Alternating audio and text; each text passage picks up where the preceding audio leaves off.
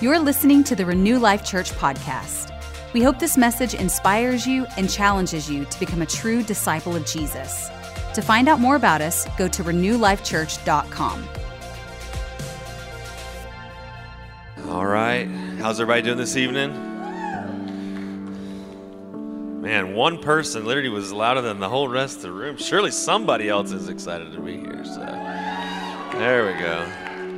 I bet if I'd have said, how about them Cowboys, I'd have got a different response. Just kidding. Hey, where's we? Niners. We'll talk about that later. Nobody really follows the Niners. No, seriously, we're so glad you're here with us this evening. If this is your first time here, can I just say welcome? Can we give all of the first-time guests a round of applause? So glad you're here with us. And tonight's a special treat. We've got a special guest speaker, someone that's very important to me. Pastor Banning Liebscher is he's actually one of my personal overseers. He's one of the apostolic overseers of this church. And I even got my pastor Walt Landers here as well. You guys probably know him. So I've got the two main dudes that are in charge of keeping me on the straight and narrow. So we're going to be holding an intercession service for them at the end of the service. So anyway, no, Banning, it's interesting. I really, Lubbock, we had him come to Lubbock. I wanted him to be the first guest speaker in our Lubbock church, and so he came into Lubbock, did the Lubbock service this morning, but we've got him this evening. I'll tell you a funny Banning story. I didn't know him very well. He had invited us to an event and in, I think, San Francisco, and so we were there, and he found out somehow he overheard a conversation that I had never left the country. And so some of you are like, no, you are country. And I'm like, no, I've actually never left this country. So, and so he overheard me. He goes, man, you need to come with me overseas sometime. And I just said, okay, I'll go. And it was one of those things where it's like, okay, you say that, you're never going to ask me to actually go on a trip with you. It's kind of the way I thought. And we leave the event, and a few minutes after I'd left, he calls me and he's like, hey, you want to go to South Africa? And I was like, what?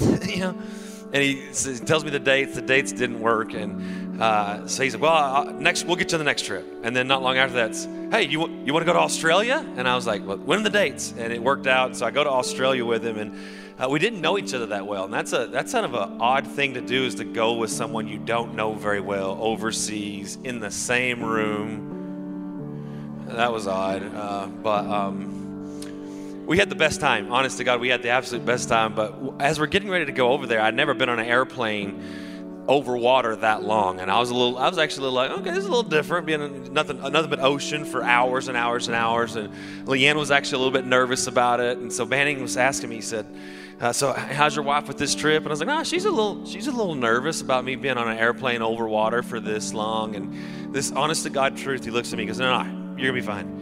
He's like, the call of God on my life is way too big for this plane to go down. He said, now, if you were alone,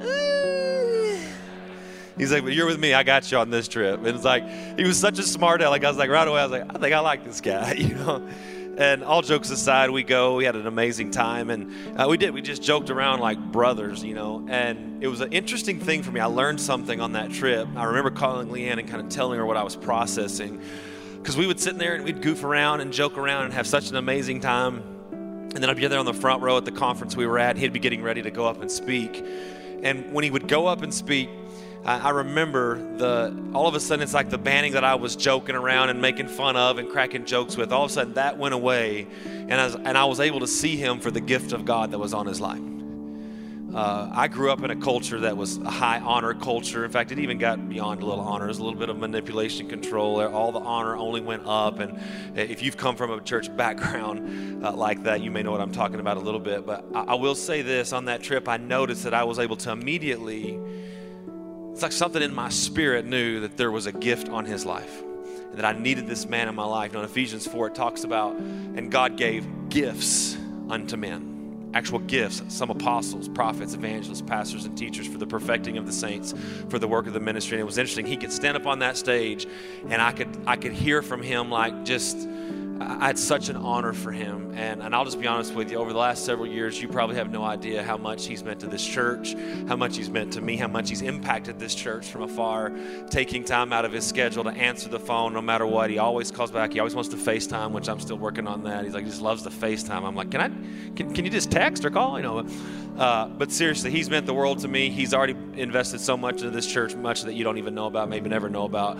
But he's for us. He's a part of this church family, and I'm honored to have him here tonight. So if you would, just welcome up Banning Liebscher.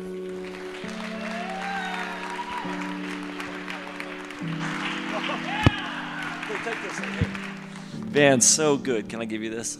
Man, it's what an honor to be here. Thank you so much, Braden. I do appreciate it. Listen, I bring Braden with me and invite him to our pastors' gatherings because I want people to really encounter Texas. I want people to encounter Texas. One of the first gatherings he went, he mentioned this in San Francisco, was pastors gathering, and we were actually staying in homes with these other pastors. So I've got this super hipster pastor from Brooklyn, super young adult church. Everybody's creative. Got this pastor from Denver, this other, and here's what we were doing the whole entire time. We're at night talking, and Braden's telling us about how to catch rattlesnakes. full on, and we're like, what? And he's like, oh yeah, man, you got to get in there, and you got to all of us. And the guy from New York, he's like, what's going on? And he's like, oh, this is how you catch rattlesnakes, man. He used to do it all the time growing up. It was incredible. And when I brought him with me to Australia, and when we went over there. It's just West Texas, lands in Australia, and Australians weren't quite sure what to do. And we went to this zoo or something, and we're walking around. Every animal he saw, this was the question. They hunt that? That's it. Every animal. Can you hunt that? Can you hunt that? That's all he wanted to know. Can you hunt that? It was amazing. It was a fantastic trip. It was just my favorite person, and him and Leanne, you really do, Cody and all of them, you guys have some world-class pastors and leaders, and so it's good to be here. My mom was actually, this is the first time preaching on a Sunday here. First of all, your building is incredible. Just incredible. The last time I was here, this was not here, and so just well done on just really such a beautiful building. And my mom was born in Lubbock, Texas, so I consider myself to be an honorary Texan. So you have to listen to me because somewhere in my bloodline is Texas. And every time I come, I'm reminded of Texas. I remember the first time I ever came to Texas. We went to a restaurant, and I ordered a chicken fried steak. Is that right? I ordered a chicken fried steak. But it's not just a chicken fried steak. It came out and was smothered in gravy. And then I realized that Texans, they don't just eat a lot of meat, but you don't just have corn, you have corn, cream corn, corn smothered in cream. And you don't just have lettuce, you have lettuce smothered in mayonnaise and call it coleslaw or whatever. And it's just dude, I honestly was here, the first time I was ever in Texas, I was like, how do people live past their 30s? How do people in Texas live past their 30s? This is astounding. So every time I come, I'm reminded again when they put a slab of beef in front of me that I am in Texas. So it is good to be here, and just really so love what God is doing, and absolutely am staying in touch with what's happening, not only in this church, but what is a movement that's impacting Texas, and it's pretty encouraging. Do you have your Bibles? Do you have your Bibles? Get your Bibles out if you got them. We're going to go to Ephesians chapter 2. We're going to hang a right 2 chapters. And go to Ephesians chapter 4. If you have your Bibles, I want you to get them out. If you didn't bring your Bible, sit next to a Christian and read theirs. Come on now, that's not fair. That's not fair. In your digital Bibles, those don't count. Those won't go to heaven with you. You know what's going to go to heaven with you? Your leather bound. That's what's going to heaven with you. We're going to read Ephesians chapter 2 and Ephesians chapter 4. I want to talk about a principle this morning out of Scripture. And in our lives, there are foundational truths that when you can get a hold of those foundational truths, other things just naturally work out. There are certain kind of key truths that the Lord wants us to get a hold of because there's so many other things connected to that truth. What I want to talk to today about church is one of those things. I want to read this in Ephesians chapter 2, verse 19. It says this, "Now therefore you are no longer strangers and foreigners, but fellow citizens with the saints and members of the household of God." It's talking about before you were saved, you were a stranger, you were a foreigner, you were disconnected, you were isolated, you were on your own. But when you got saved, it says that you're no longer a stranger or foreigner, but you've now become a member, and this is what the Bible says, of the household of God. The household of God. Keep your finger on Ephesians 4. We're going to go there in just a moment. I believe deeply in the local church, like deeply believe in the local church. I believe deeply in the role of the local church in the life of a believer. I believe deeply in the role of the local church in the life of a city. But I really believe that where God is trying to take us and what God is trying to do in our hour is going to require us to look again fresh at the local church. And I believe that God wants to shift our perspective just slightly in how we see the local church. And I don't know if you've ever looked at something and had a hard time making out what it was until maybe you just shifted your perspective or your position and you were able to see it more clearly. This is what I believe God is wanting to do, that he's wanting to come and just shift our perspective slightly on what the local church is, what the role of the local church is. And here's why. How you approach something, how you see something determines how you approach it. If I see something incorrectly, I'm going to approach it incorrectly. If I perceive something improperly, I'm going to approach it improperly. And so how we see something is important, because if I see it wrongly, then I'm going to interact with it wrongly and I'm going to engage with it in the improper way. So God, I think, is giving us a fresh perspective on what the church is so that we can engage and interact with it properly and actually get all that God's trying to give us through the local church. And this is the perspective that I think God is wanting to shift in us, and it's this: that the church is not a business, but it's a family. That the church is not a business, it's a family. Now, I think that we would all applaud that concept. I think we would all say yes and amen to this concept that the church is a family, not a business. But I'm not sure we're stopping long enough to truly unpack that concept and really follow the thread out of, then what does that mean? Because if I see the church as a family, not a business, it will change how I interact with it. It will change how I engage with it. And I think that God wants to shift our perspective around this issue. This has always been God's heart. Family is always what he's been after. God did not send his son to die on the cross to redeem employees and workers unto himself. He always has been after sons and daughters. This is what he's going after, in a family on the earth that represents his heart, that represents the Father. So if I see the church as something other than family, then I'm going to interact with it and be frustrated, be confused, because I don't see it properly. I'm a pretty big customer service guy, probably the American in me. When I travel in Europe and England and those places, their customer service is horrible. And so there's something in me that's like, this is my God-given American right to have customer service. And so when I go into a restaurant, I'm expecting good customer service. And when I don't get it, I don't get mad. I just remember and don't come back. So if I go into a restaurant and I sit down at a table and it takes 10 or 15 minutes before a waiter comes over to offer me bread or water or whatever else, I don't throw a fit. I just remember they got bad customer service. If I ask the waitress for this meal without tomatoes, because I think I can biblically prove in the book of Revelation that tomatoes are part of the plan of the Antichrist, quite possibly the mark of the beast. Does anybody else agree with me on tomatoes on this one? No? Okay, thank you very much. So if I'm like, please don't put tomatoes in my meal, and the dish comes out and there's tomatoes, I don't throw a fit. I push them off to the side, but I remember and just don't come back. If I go to a hotel, I want good customer service. And one of the things that frustrates me in traveling is when I'll be preaching all morning, eat, and then I'll come back wanting to relax in the afternoon before the night service, and they haven't come and cleaned the room. I don't throw a fit. I'm not that guy, but I do remember this stuff.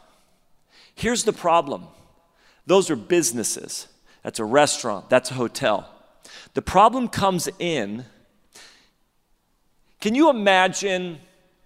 See, first of all, let me say right now, I'm too scared of my wife to do this, but can you imagine if I came home after work one day, walked into my house, came and sat down at my table, and then sat there, waiting for somebody to come with bread and water. And 10 minutes later, wondering what's going on right now. Why hasn't anybody come over to check on me and see what I need? And 10 minutes in, I'm just going, excuse me, is anybody going to bring me any bread rolls? And anybody going to bring me any water? Like around the house. No, get up. Get your own water. What are you talking about?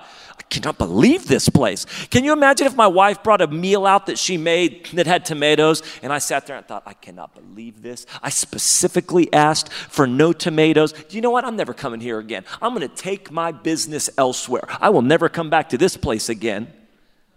Well, I mean, of course not. It doesn't, like, it's not a restaurant. It's a house. It's family. Can you imagine if I walked into my room and my bed was unmade and my bathroom was a mess, and I walk in and go, this is unbelievable. Why is my room a mess? Well, because it's not a hotel, it's a house. This is important. I'm going to unpack this a little bit because so many of us, without realizing it, don't approach the church as a family.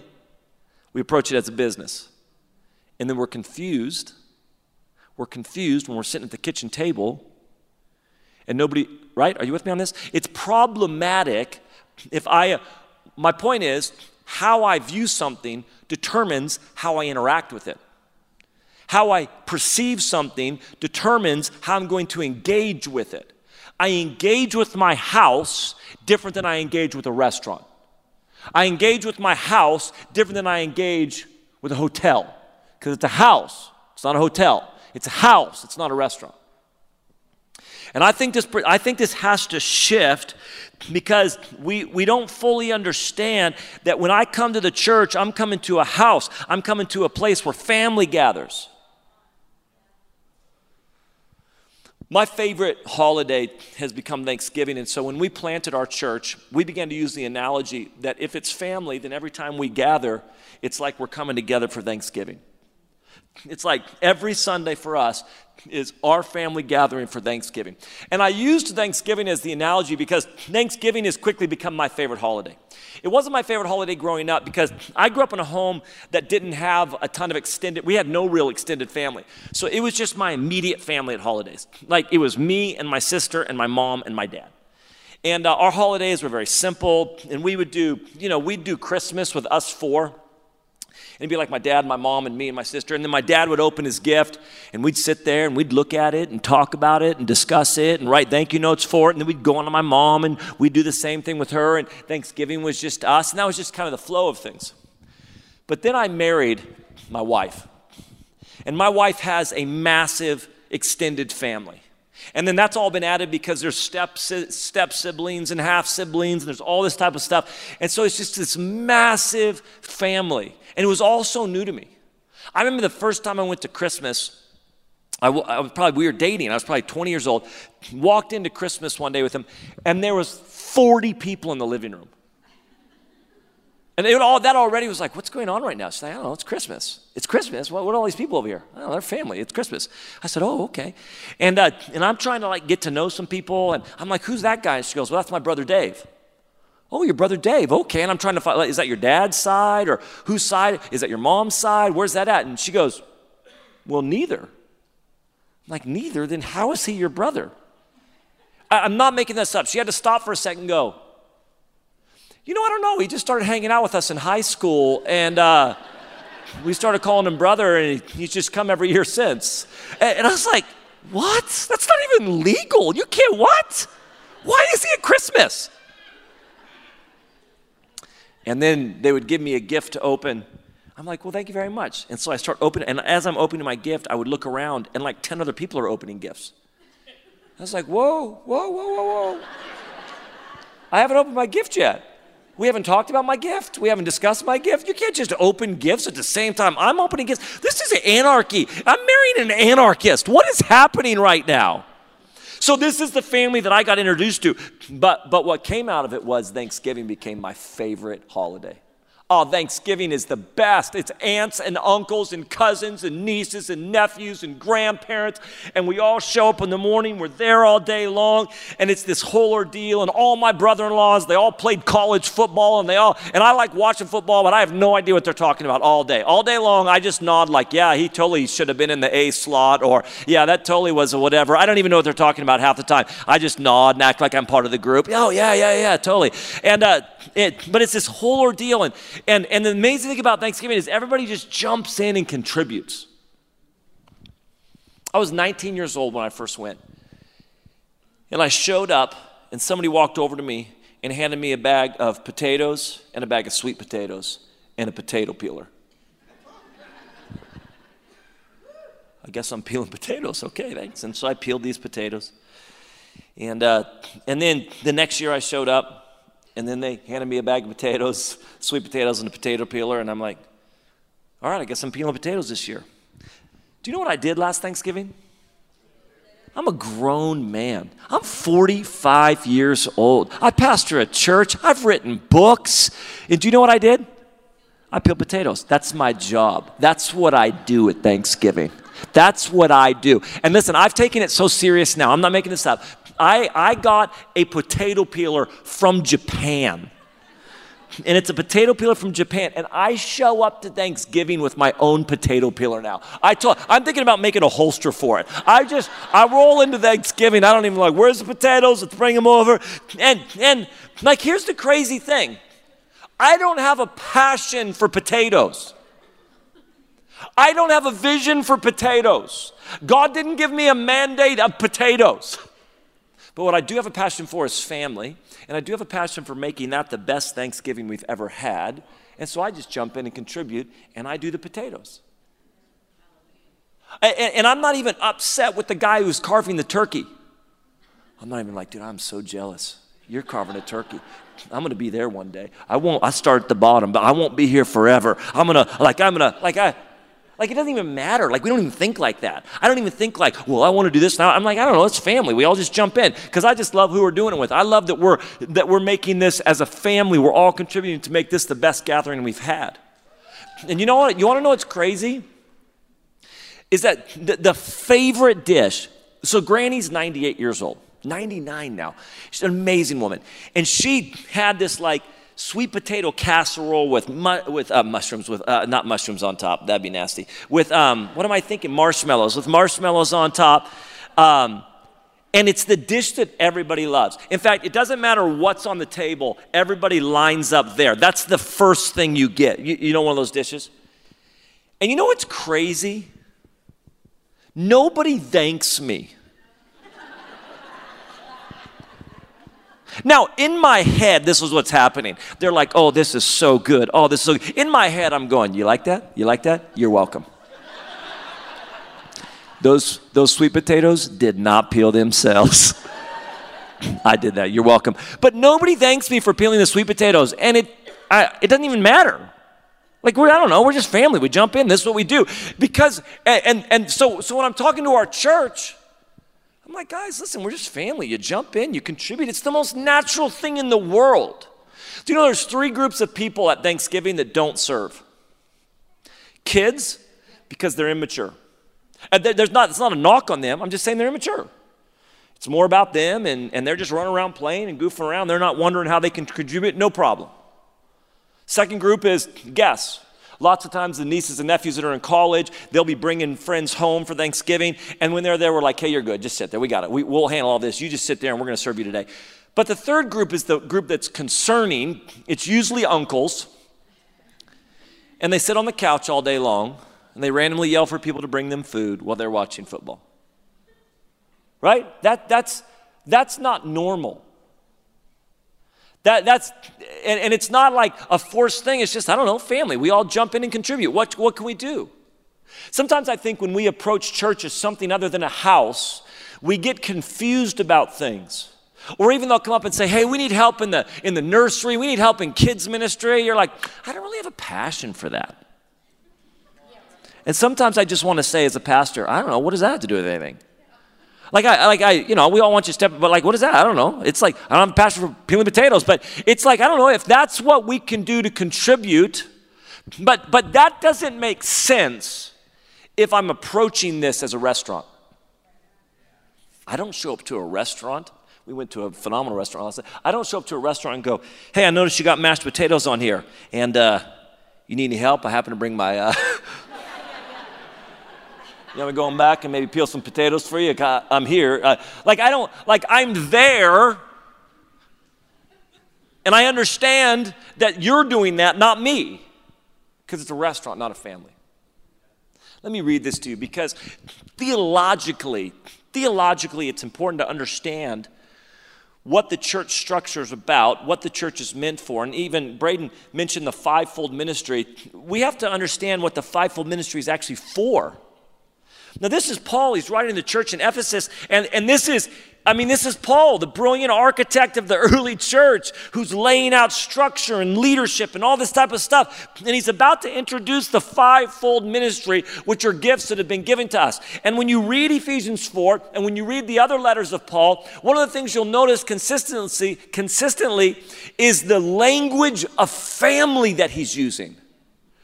He's using family language in his letters.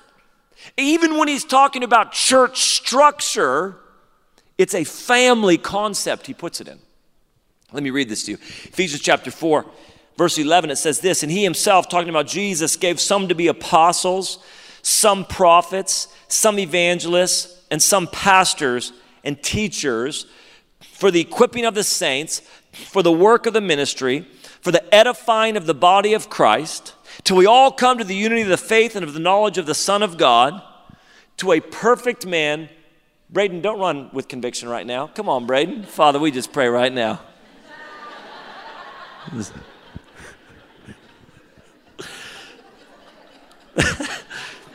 Now I got to go back to Scripture. So here's what they've been given. Equipping the saints for the work of the ministry, for the edifying of the body of Christ, for the building up, one translation says, till we all come to the unity of the faith and the knowledge of the Son of God, to what one NIV says, to a mature man, to the measure and stature of the fullness of Christ. Here's the family language. That we should no longer be children, tossed to and fro and carried about with every wind of doctrine by the trickery of men and the cunning craftiness of deceitful plotting. But speaking the truth in love, here it is again, may grow up into all things, who is the head, Christ. See, when I approach church as a family, what I recognize is this, that the goal of family is maturity. The goal of the fivefold is to equip you and to mature you so that you're no longer a child. That you're not to remain a child, so God gave us gifts so that we could be equipped and so that we could mature. Now I'm going to talk about this, but the goal of family is maturity. That's the goal of family. My kids, it's my responsibility to make sure that they grow. So my son, I want to see him grow. I want to see him mature physically. I want to see him mature emotionally. I want to see him mature spiritually. I want to see him mature relationally. That's the goal of family. And the goal is that he would mature until he becomes a father and mother, to have sons and daughters who mature to fathers and mothers, who have sons and daughters who mature to fathers and mothers. This is a family concept. It's not a business concept, it's a family concept.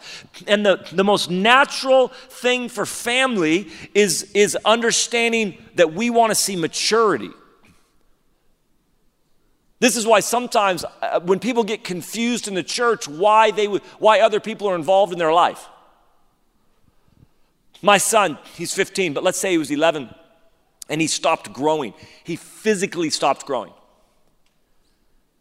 That would be cause for great concern in my life. And I would stop and say, son, I don't know what's going on, but we need to take you to the doctor and we need to find out what's going on. And his grandparents would be concerned. and his siblings would be concerned, and his aunts and uncles would be concerned, and they would be checking in like, what's going on, and what did the doctor say, and why isn't he growing anymore? And I said, I don't know, we're trying to figure it out, because we are concerned when there is lack of growth in his life. And then we come into the church, and people are like coming, and they're like, hey, what's going on? You don't seem like you're growing. You're like, whoa, how about you back up and get out of my business a little bit? Oh, you think you're at a restaurant, not a house. I mean, the most natural thing in the world should be that if we're not growing, people are concerned. They're like, hey, it just doesn't feel like you've grown much in the Lord. You're the same kind of as you were last year. What's going on? That's a concern. You should be maturing. You should be growing. The Christian life is a life of maturing. The Christian life, this is sanctification. It's a life of maturing to look like Jesus. And when we come into a family, we get better understanding of like, oh, that's what's happening around me. A community of people, a family of people who are interested in my growth. If family is interested in maturity, here's the problem. Business, which is connected to consumerism, see, maturity involves struggle.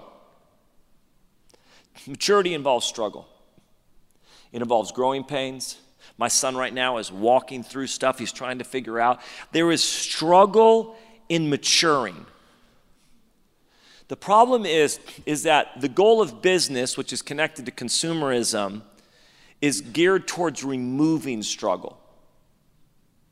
So I love American consumerism. Can I just put that out there right now?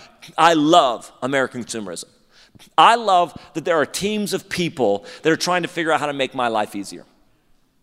I love that there are entire departments at Apple who are trying to figure out how to make my life easier.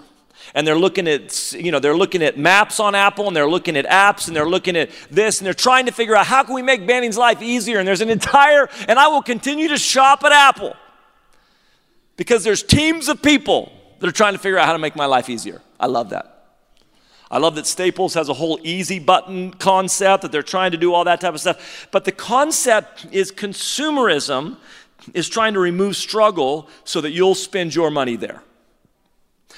In other words, if you had two coffee shops a block apart, they're competing for business.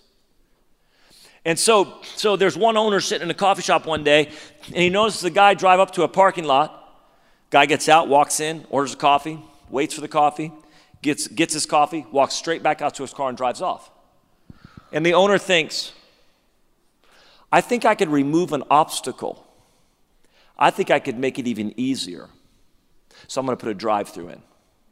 And then he puts a drive-through in because he's trying to make it easier for that customer. He's trying to remove that struggle. He's trying to remove that obstacle. And now people are going to this coffee shop over this coffee shop simply because it's easier. There's a drive-through now. Anybody else not want to go to a coffee shop that doesn't have a drive-through? Anybody else irritated when you have to get out of your car and walk into a coffee shop when you're just trying to get a coffee to go? Right? Like that's what's going on. So I'm like irritated. I got to get out and walk? What's going on? Just put a drive-through in. Like this is how we're geared. The problem is when we come into the church, we think the church, if it's not a family and it's a business, should be removing struggle. Here's the problem. Maturity involves struggle. My son right now, he's just going through, it's not a massive thing, but he's just working through some stuff with, school or whatever else. And everything in me wants to like, how can I just remove this struggle you're in? Like as a parent, I just want but I also know as a parent, this is really good for you. This is where you're going to mature. This is where you're going to grow. This is where you're going to get confident. Like I know that this struggle means something. A restaurant's not interested in that. They just want you to get in. They're trying to figure out how to remove all obstacles in your life so that you'll come spend money there. The problem is that if we don't view it if you don't view church as a family, and hear me on this, you are going to remain immature. You are going to remain stuck stunted in your Christian life. Have you heard the emperor moth story? Listen to this real quick. A man found a cocoon of an emperor moth. He took it home so that he could watch it come out of the cocoon. On the day a small opening appeared, he sat and watched the moth for several hours as it struggled to force its body through the little hole. After a while, it seemed to stop making any progress. It appeared that it had gotten as far as it could and couldn't go any further. It just seemed to be stuck. The man in his kindness decided to help the moth. With a pair of scissors, he snipped off the remaining bit of the cocoon. The moth then emerged with ease. It had a swollen body and small shriveled wings.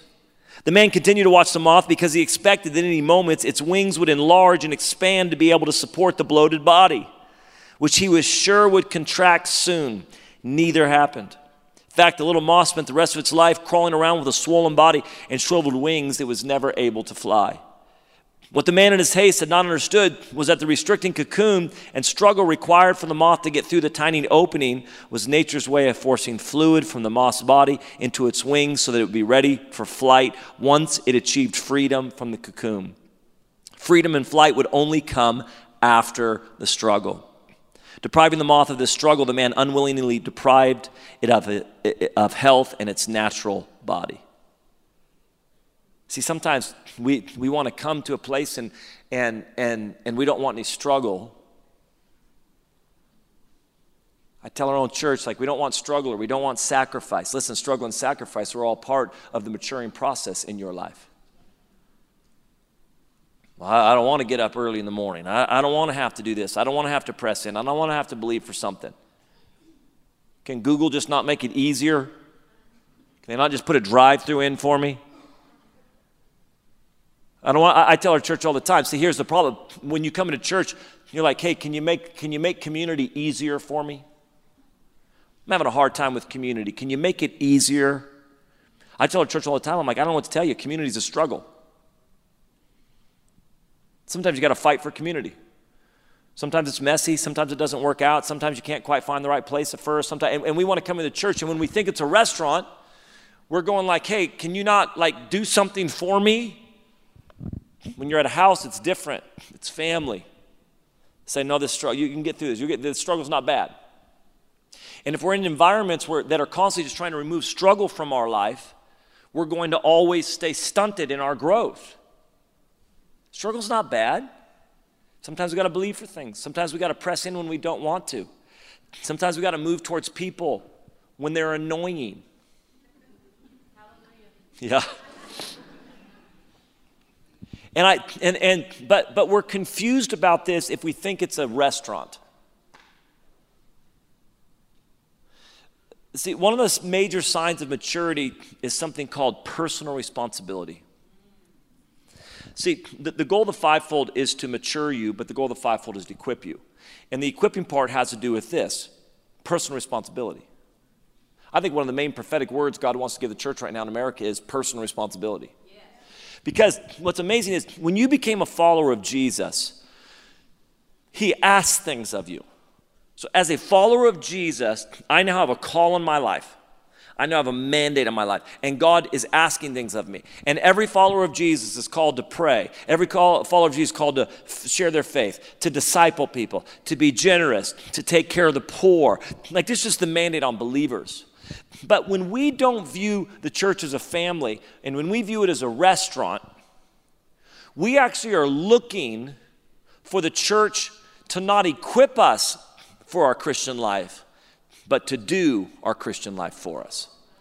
That's why I go to a restaurant, because I don't want to cook and I don't want to clean up. That's why I'm paying you money to do that for me.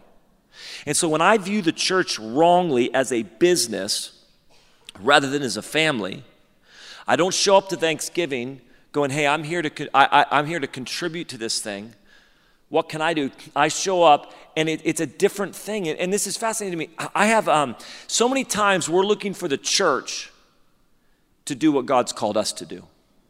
We're trying to listen, I have a responsibility to follow Jesus, and I'm looking for the church to do that.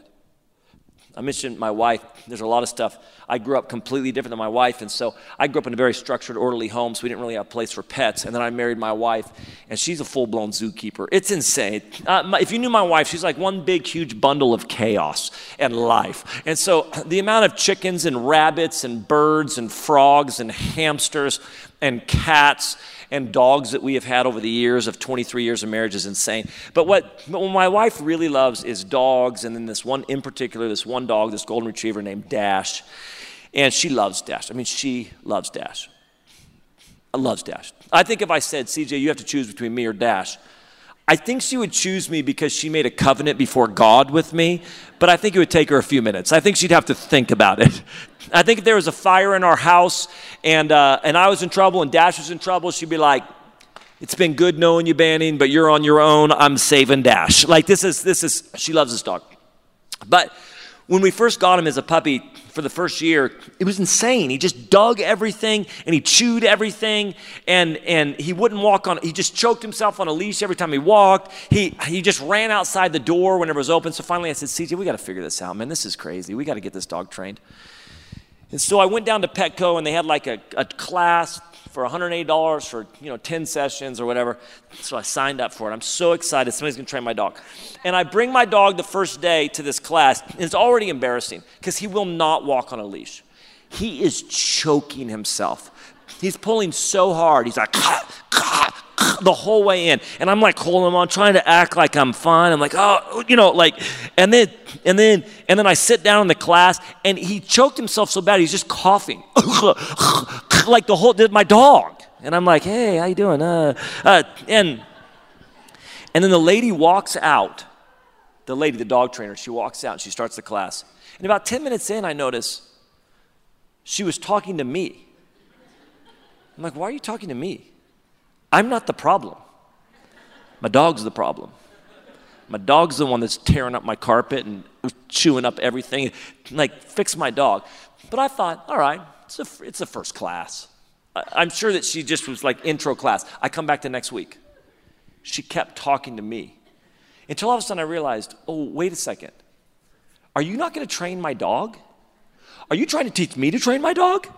I didn't pay you money to teach me to train my dog. I paid you money to fix my dog. Fix my dog.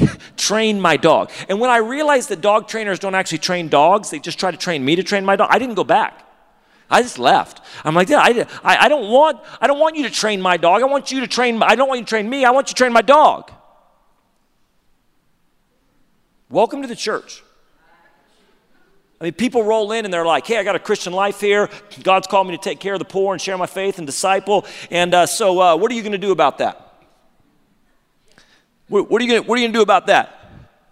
One of the main signs of maturity is that I begin to take responsibility for my Christian life. That I begin to go, I don't need a pastor to disciple my neighbor for me. I simply need a pastor to equip me to disciple my neighbor. I really do believe that the family concept is so tied to the harvest. We can have the worship team come up. I believe that one of the catalysts to the harvest is going to be the church truly operating as a family.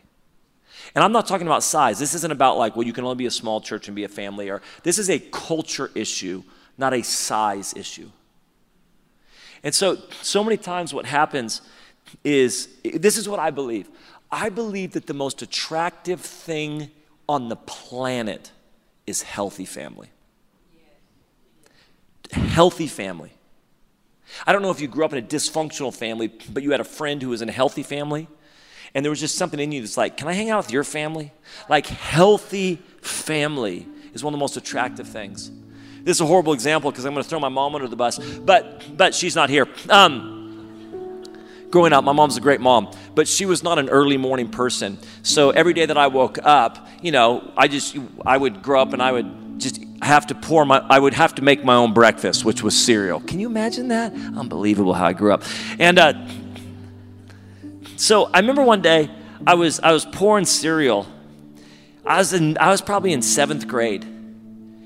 And I had a best friend who lived a couple streets over. His name was Peter Shelley.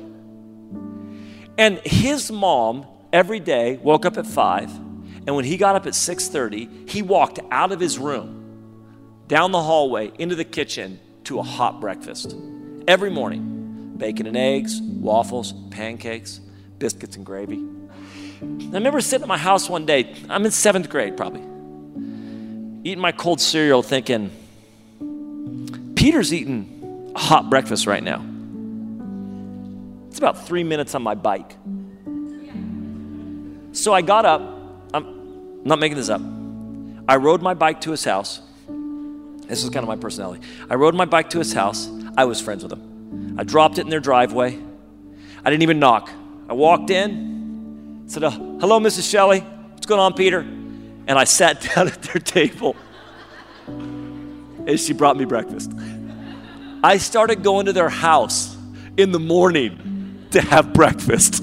My mom was still asleep, and I would just get up and ride my bike to their house, and I would walk in their front door because they had breakfast. Listen, there's something that the world may not even fully know how to articulate what they're longing for, but when they encounter healthy family, they're like, I don't know what that is, but I want to be there. I want to be connected to that. And here's why I'm challenging you around this concept of family and business, because here's the reality. They can tell when they walk in the door if this is a place that treats it like it's a restaurant or like a family. Is this a place that's serving one another? Is this a place that's believing in one another? Is this a place that's challenging people deeply to not stop growing but also believing in them deeply? Is this a place that jumps in? Is this a bunch of uncles sitting on a couch? Or is this people that are jumping in and serving all over the place? And do you know what else? And I got to let you go because there's another service. This is one of the things we say at our church. If this is a family and this is a house, then every single person that walks through those doors, it's not the greeter's responsibility to make them feel welcome. It's all of our responsibility, which means this. There shouldn't be a new person that comes in that walks in these doors that 10 people don't immediately go over and talk to them. Because if this was your house, and if you had somebody at your house that was sitting at a party that you were throwing, if they were at your Thanksgiving and they were sitting there by themselves, you would never let them sit there by themselves. We had a guest come just a couple Thanksgivings ago from college. He was sitting by himself, and my wife said, go over there and get him. I walked over to him and I said, hey, how you doing? Do you peel potatoes? And I brought him. There is no way you're going to sit in my house and not feel connected. Thanks for listening. We hope you felt encouraged by today's message. If you need prayer or would like to connect with us, find us on social media or by going to renewlifechurch.com.